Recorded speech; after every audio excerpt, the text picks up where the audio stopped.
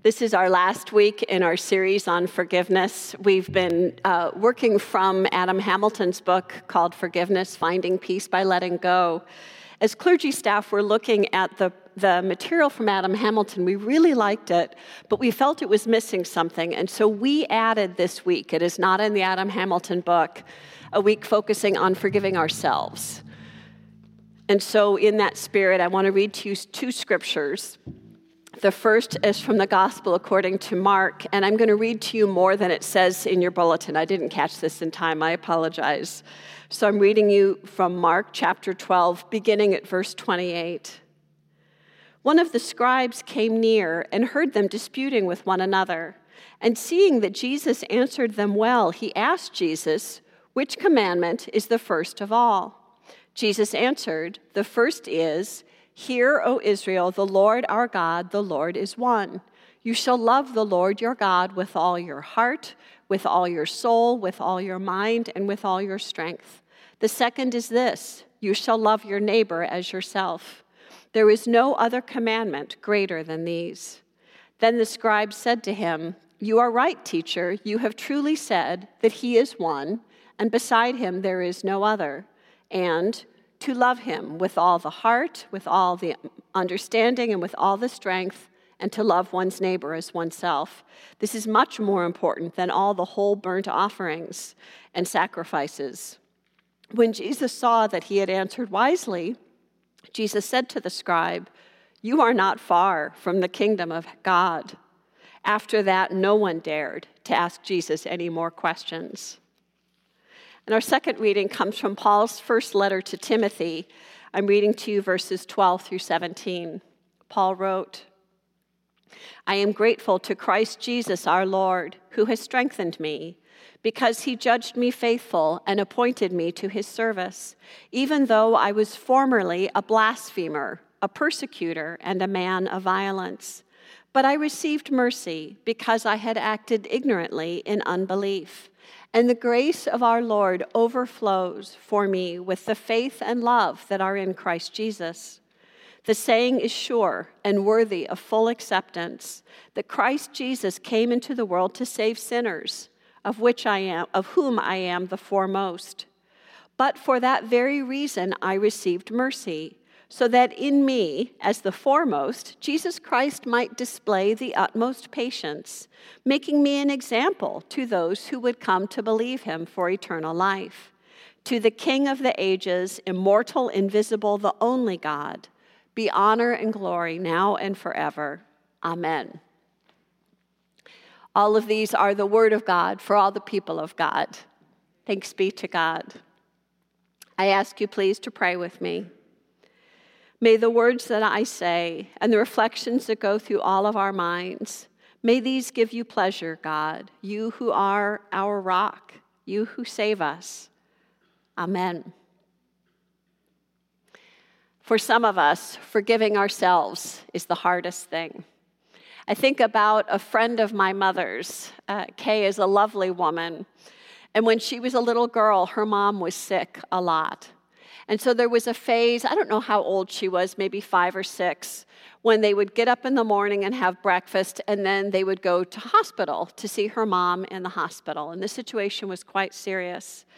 But then it was Christmas, and the family got up, and she had breakfast, and they were about to take her to the hospital, and she cried and said, "Well, couldn't I just open some presents? It's Christmas." And so her dad and her grandparents relented, and she was allowed to stay home and open some presents first. Then they went to the hospital. When they got to the hospital, her mother had just died. And Kay felt horrible. How could she have been so selfish? This is the word she said to herself. How could she be so selfish as to want her present rather than to be with her mother when her mother was so sick? She felt terrible and beat herself up over this thing from her early childhood. It was such an issue in her life that years later, when she met my mom, they were both in their 40s at the time they became friends, she was still telling this story about herself as this terrible child who was so selfish. She couldn't forgive herself. She couldn't let it go, and it was a wound in her life that impaired the joy that she might have felt. Forgiving ourselves can be really hard. We struggle over what we did. Sometimes we struggle over what we didn't do. And these things can be just as damaging for us, or even more damaging than the things we carry around that others have done to us. Throughout the series on forgiveness, we've been using Adam Hamilton's imagery of the pebbles, the medium-sized rocks, and the large rock. And so I want to use those same metaphors as we talk about the things we need to forgive. So the pebbles are not big things. They're just kind of little things. Sometimes the pebbles are kind of the things we regret about ourselves, the things we wish we were. When I was a little girl, my mom was not very crafty. I am not very crafty either. And my mom felt terrible that she wasn't crafty enough to make me Halloween costumes. Other mothers could make these amazing Halloween extravaganzas, and she had to get me something store-bought or kind of make up something that was provisional because she just wasn't very crafty. Now, let me be clear. I did not care. I loved my mother. I was perfectly happy with my Halloween costumes, but she felt really bad that she was not someone who could make Halloween costumes for her daughter. Years go on. Now I'm theoretically a grown-up, and I have my own pebbles. My mom was tidy. I am not tidy. The family thought that surely the years would pass and I would become like my mother and I would become tidy. It never happened. Finally, I realized I am not tidy because I am just like my father. My father was not tidy. I am like my dad. I never got my mom's tidiness. And mostly, I can laugh and joke about it, but the truth is, it upsets me. It's a pebble for me. I wish I were tidy, or I think I should be tidy, and the fact that I'm sloppy is something I carry around. I'm upset about myself. I wish I were different. But it's still basically a pebble. But then there are those medium-sized things. It's bigger than a pebble in your shoe, and it can get heavy if you carry it around a long enough time. These are those mid-size things that need forgiveness. Maybe the time that you knew exactly what would hurt another person, so you said it because you knew it would go right to the target. Or maybe it is something you knew that the person needed you to keep in confidence, but you told it anyway. It hurt the person. These are those kind of medium-sized things where you messed up or where you didn't do something that you really knew you needed to do. When I was in my 20s, my home church was called Whedon in Evanston, and there was a wonderful laywoman there, a pastoral counselor named Bonnie Nicewander. We just clicked right away. I loved Bonnie. And she was so supportive when I went overseas as a missionary, and then when I came back for seminary and in my early years of ministry. We kept our friendship going over the various places that I lived. Well, then my second year of full-time ministry, Bonnie had been having some issues, and they were guessing they were neurological. She kept undergoing testing, and they kept ruling things out. They couldn't figure out what was happening. Finally, in January, they figured it out, and she was diagnosed with ALS, or Lou Gehrig's disease, a degenerative disease in which people lose muscle function, and eventually it takes their lives. Bonnie's disease, although it took a long time to diagnose, progressed very quickly. And so we'd gotten together in January when she told me that was the diagnosis. And then we met for lunch sometime maybe February or March. And we went out to a restaurant, and she'd ordered pad thai. And very early on, she realized she couldn't suck up the noodle. She'd lost the swallowing and that function within her mouth, and she set it aside, and that was the last time she ate out in a restaurant. She realized she was losing her muscle function that quickly. We had a wonderful time together and prayed together, and she went back to Park Ridge, and I went back to Naperville. Promised I'd come see her again. But I was brand new in that congregation. It was super busy, and I got pulled away by things, and I meant to go see Bonnie, but I was busy and doing this and doing that, and then Bonnie died. She died in June, diagnosed in January, died in June. It was really quick. How did I not make time and space to go visit Bonnie? I loved Bonnie. I had a really hard time forgiving myself for that. I'm a pastor. I know how important visits are. How did I not go do this thing that I know is really important? And it was a rock I carried around for a long time.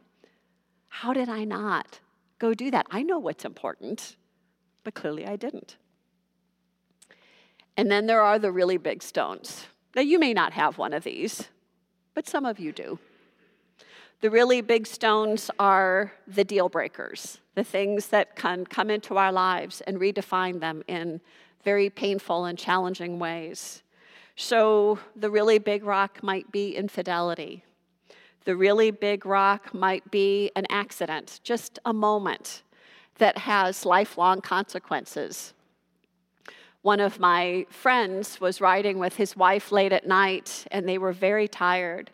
And she fell asleep for an instant, and the car flipped, and he is paralyzed for the rest of his life. She felt horrible. He forgave her, but how could she be the one who was driving and fell asleep, and now her husband is paralyzed? It was a hard one to forgive. There are the big rocks that come from things that we did while we were in the throes of an addiction. So the gambling addiction that led to bankruptcy for a family, or the drug or alcohol addiction that led to someone losing a job.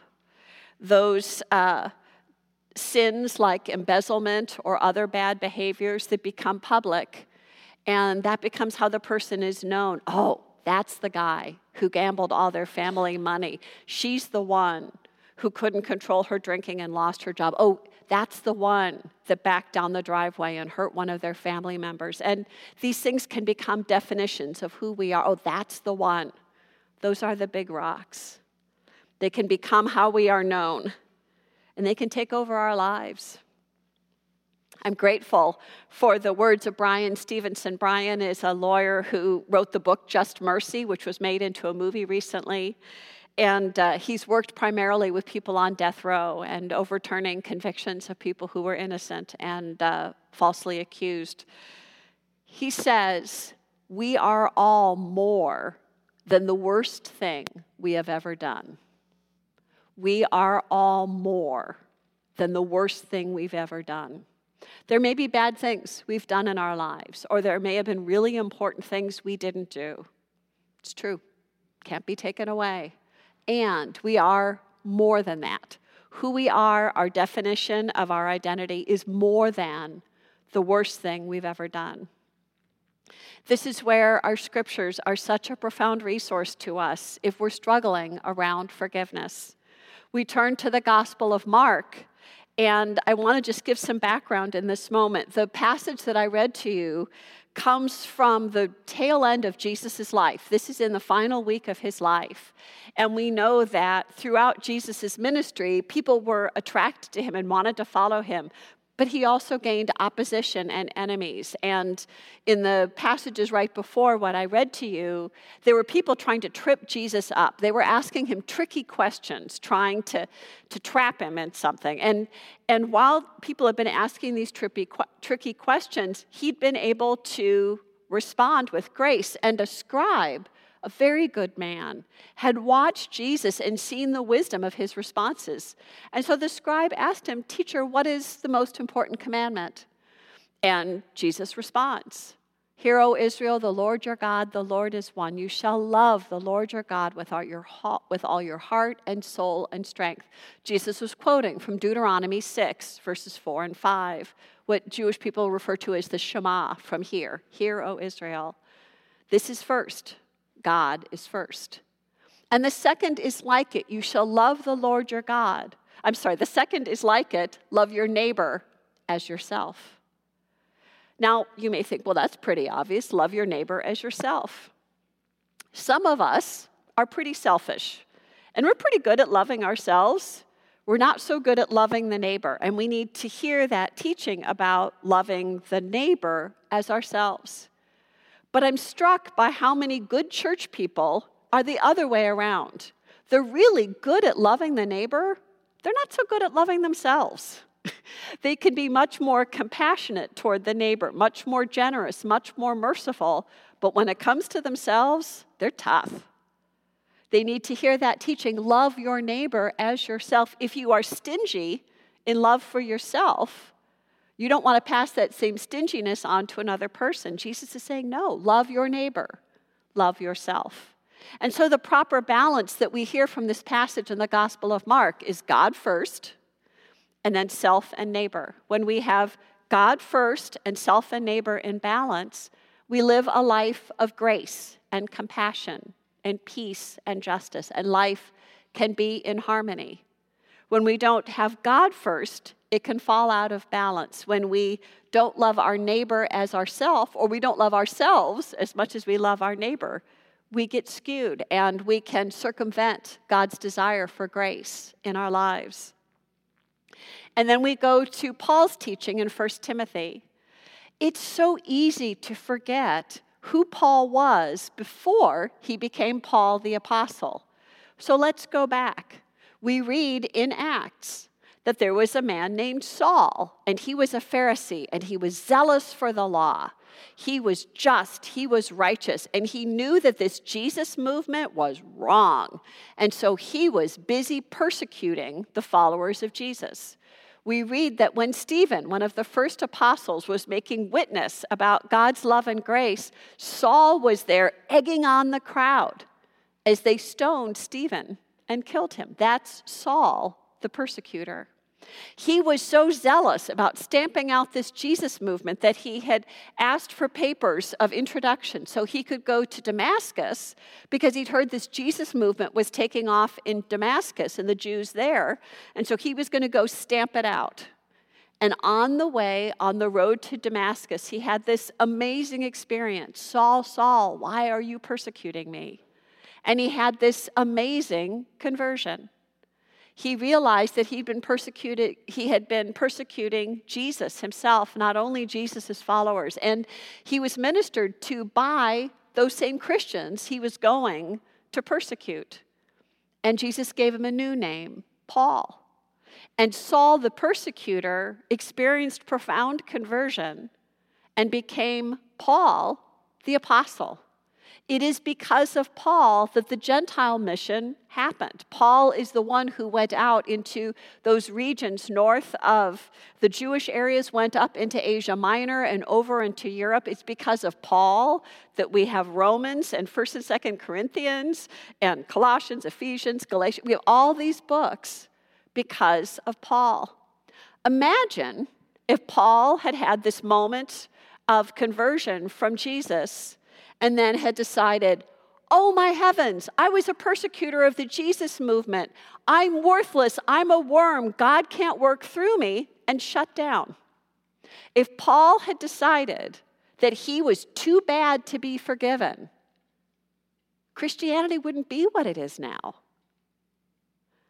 The grace of God broke into Saul's heart and allowed him to receive grace in Jesus, and he received that grace. He allowed himself to forgive himself. And so he could say in 1 Timothy, I'm so grateful to Dan for recommending this passage, look at me. I was a blasphemer and a persecutor. Look at me. Jesus has forgiven me. You can know that same forgiveness and grace. Paul shows us that the fact that he could be converted, the fact that God's forgiveness and compassion are so wide, is what empowered his very witness.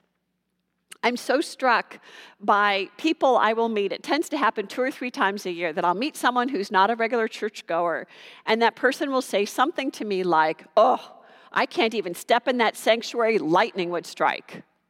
Happens sometimes when I'm working with a funeral family. The parents might have been very active in the church. Maybe the adult kids aren't as active.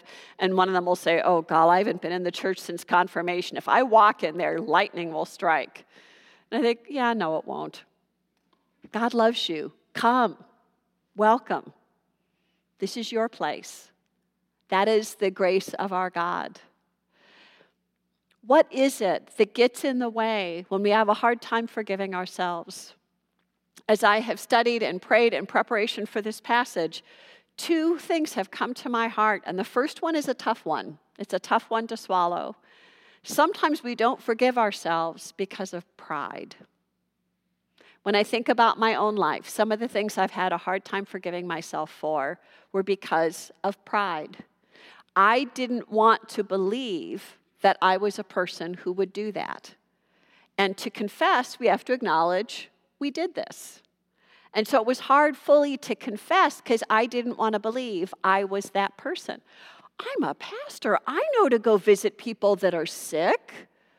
How dare I be a person who didn't visit my friend Bonnie when she had ALS? Boom, boom, boom. Why do I keep beating myself up? Pride, because I thought I was better than that. Once I could acknowledge, yeah, I'm not better than that. I really messed up. Once I could say that to God and say, yeah, thank you, God. This is humbling. Let me do better in the future. Then I could forgive myself. It was the pride that was getting in the way. When I've had situations where there were relationships that got to be difficult and couldn't seem to get out of it, and I didn't have the patience and compassion that I wanted to have, it's hard for me to see myself that way. And so it's been hard for me to forgive myself when those situations have come up in my life, because I think I'm not like that. But the truth is, I am. When I can put down my pride and say, yeah, I am a person who some relationships really hook me, and I don't respond in the way I want to. Yep, that's me. I own it, God, forgive me. Then I can forgive myself.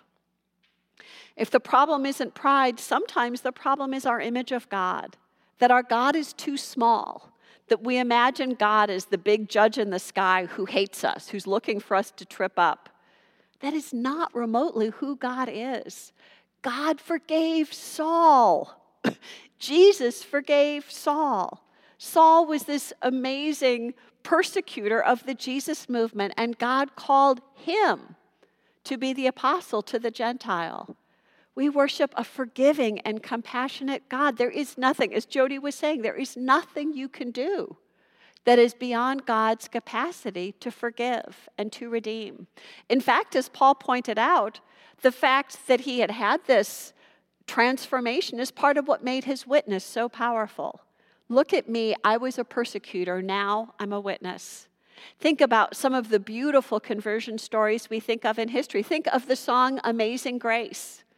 John Newton was a slave trader. He kept and traded slaves. He treated human beings, precious children of God, as property. Sin, sin, sin. And he received conversion through the grace of Jesus Christ, and he wrote the hymn, Amazing Grace. And he stopped being a slave trader, and he started to work for abolition. He was converted. And when we sing Amazing Grace, we hear the depth of that awareness of God's grace. Who hears a slave trader? God loved John Newton. God forgave John Newton. John Newton allowed himself to receive the grace God offered and wrote one of the most beloved hymns of history, Amazing Grace. Brothers and sisters, we've got these rocks. The things we carry around when we don't forgive ourselves, they might just be pebbles. They might be middle-sized rocks. They might be big boulders. And we can carry them around for a long time and they become heavy. But here's what we know. If these are what we're carrying around, if we can't forgive ourselves, our hands aren't free to hug, to hold, to care. Our hands aren't free to open the scriptures and to see God's forgiving love and know how great and compassionate our God is. May this be the day that we practice self-forgiveness, that we trust that God can work in our lives and give us grace to forgive even ourselves for what we have done or not done. May that grace be all of ours today. Amen.